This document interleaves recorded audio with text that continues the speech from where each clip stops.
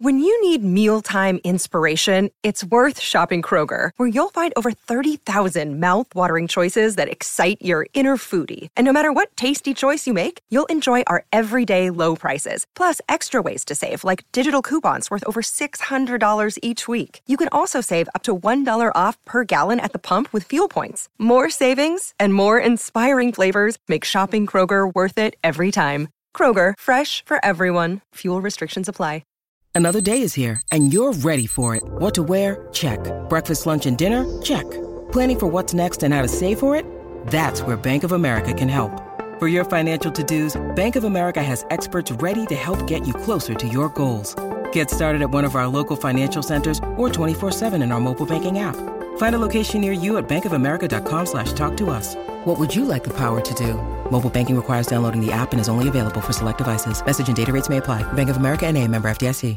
This is Optimal Relationships Daily, episode 612, When Home Changes by Shelby Forsythia of shelbyforsythia.com.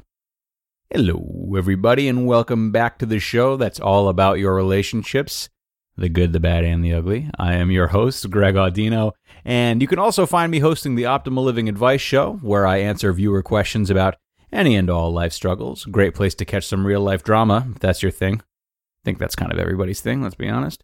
But here on ORD today, I am narrating a post by intuitive grief guide Shelby Forsythia on adapting to change when someone you love is gone. So sit back, relax, and listen as we optimize your life. When Home Changes by Shelby Forsythia of shelbyforsythia.com. Anyone who has ever lost anyone knows what homelessness feels like. And I'm not talking about living on the streets. I'm not talking about being without the structure of a home. I'm talking about being without the feeling of a home. A feeling that's consistent and safe and secure and always there. A feeling of having somewhere to go back to. When you experience loss, especially the loss of a family member or friend that was part of home for you, that feeling of home disappears overnight. You are suddenly without a home. Home is a lot of things for us. It's a place, it's a collection of people. It even acts as a reference point for our lives, on our mental timeline and geographically. So it's really, really hard when we're suddenly forced to reframe not just the physical aspects of our home, who's dead and who's not, and what the inside and the outside of the structure of the home look like, and if we or our relatives sell the home and move somewhere else, but the emotional aspects of our home as well, the feeling. And somehow, no matter how many more people we cram through the front door, and no matter how hard we try to superglue every piece of furniture in place, we cannot recreate or recapture our feeling of home. We can't bring our old feelings back. I came home from college about 2 or 3 months after my mom died. It was still winter, and I remember walking from the garage into the house and literally losing my breath. I could hear my mom's voice in my head, a soft but horrified, "What happened?"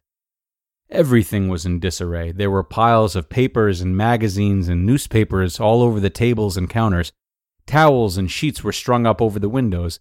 Nothing had been dusted in a while. So much hit me at once.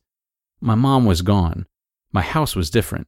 My dad was not my mom. My mom did all the cleaning and organizing for the house. I couldn't even feel her anymore. All the rooms seemed dark. When did we start subscribing to this magazine? Who put stuff in my room? How am I going to live with this? I can't breathe. I can't breathe. I can't breathe. I can't breathe. She's not here. Walking into that house for the first time after she died was like grieving her all over again. And every room that I entered was a reminder that my mom's physical presence was no longer a part of what the rest of my family kept calling our house.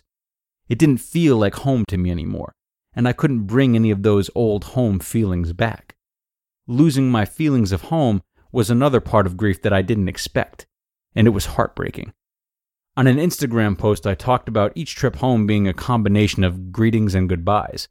When you return home after you've lost someone, you have to say hello to all of the things that have risen up in place of what used to be there, and you have to say goodbye to everything that you've lost and are continuing to lose. There is absolutely no way that everything that is a part of home now can replace who you lost. But in grief, you don't really have a choice about life going on. It just does. People have babies and adopt pets and get boyfriends and girlfriends and switch jobs and get haircuts and buy new furniture. New pictures go on the wall, new smells float through the house, new events and memories are made.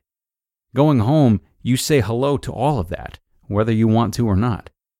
And also with grief, you don't say goodbye just once. You say goodbye over and over and over again.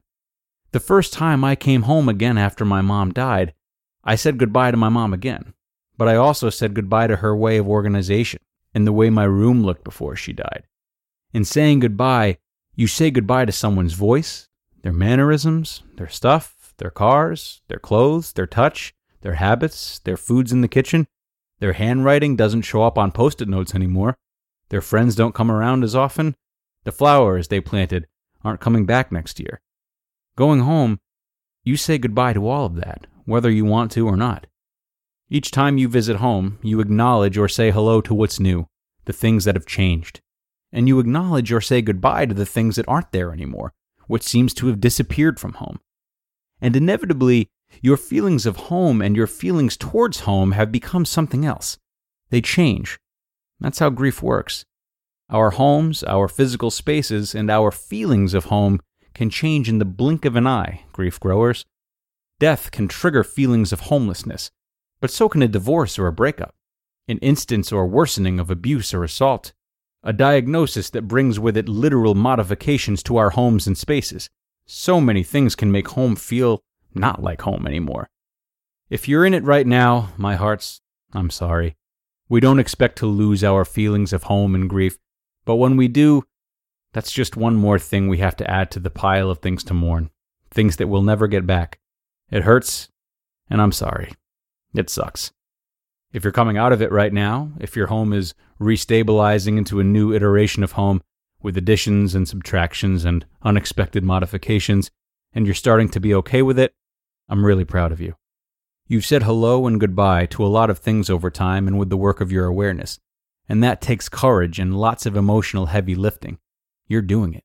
And if you're staring loss in the face, if that feeling of homelessness hasn't set in yet, but you know it's going to, you've got a death coming or a divorce pending or another anticipatory loss on the horizon, go ahead and add the home feeling to the list of things you're going to lose.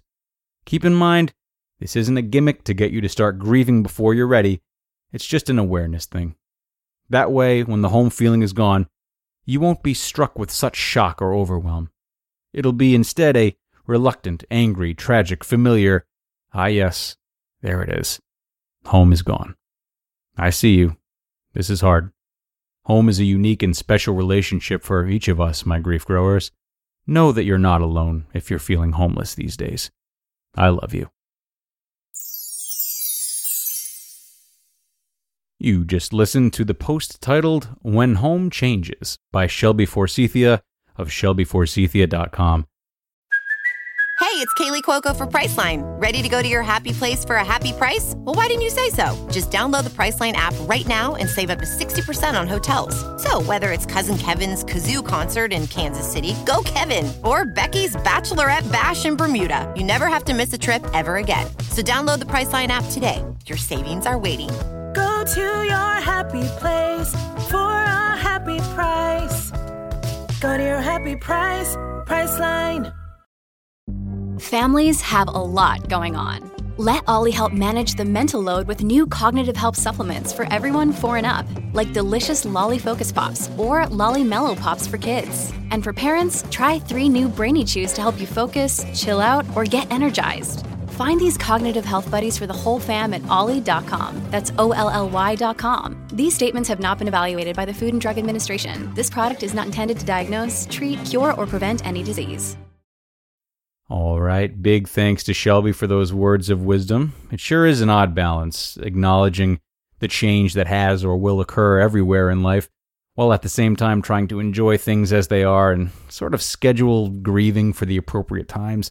But I think this article did a great job of bringing this all together with both her words and her reminder of support and togetherness in grief, which is very impactful, needless to say. Thanks once again for joining me today, everybody. This article sure brought us all together, I think.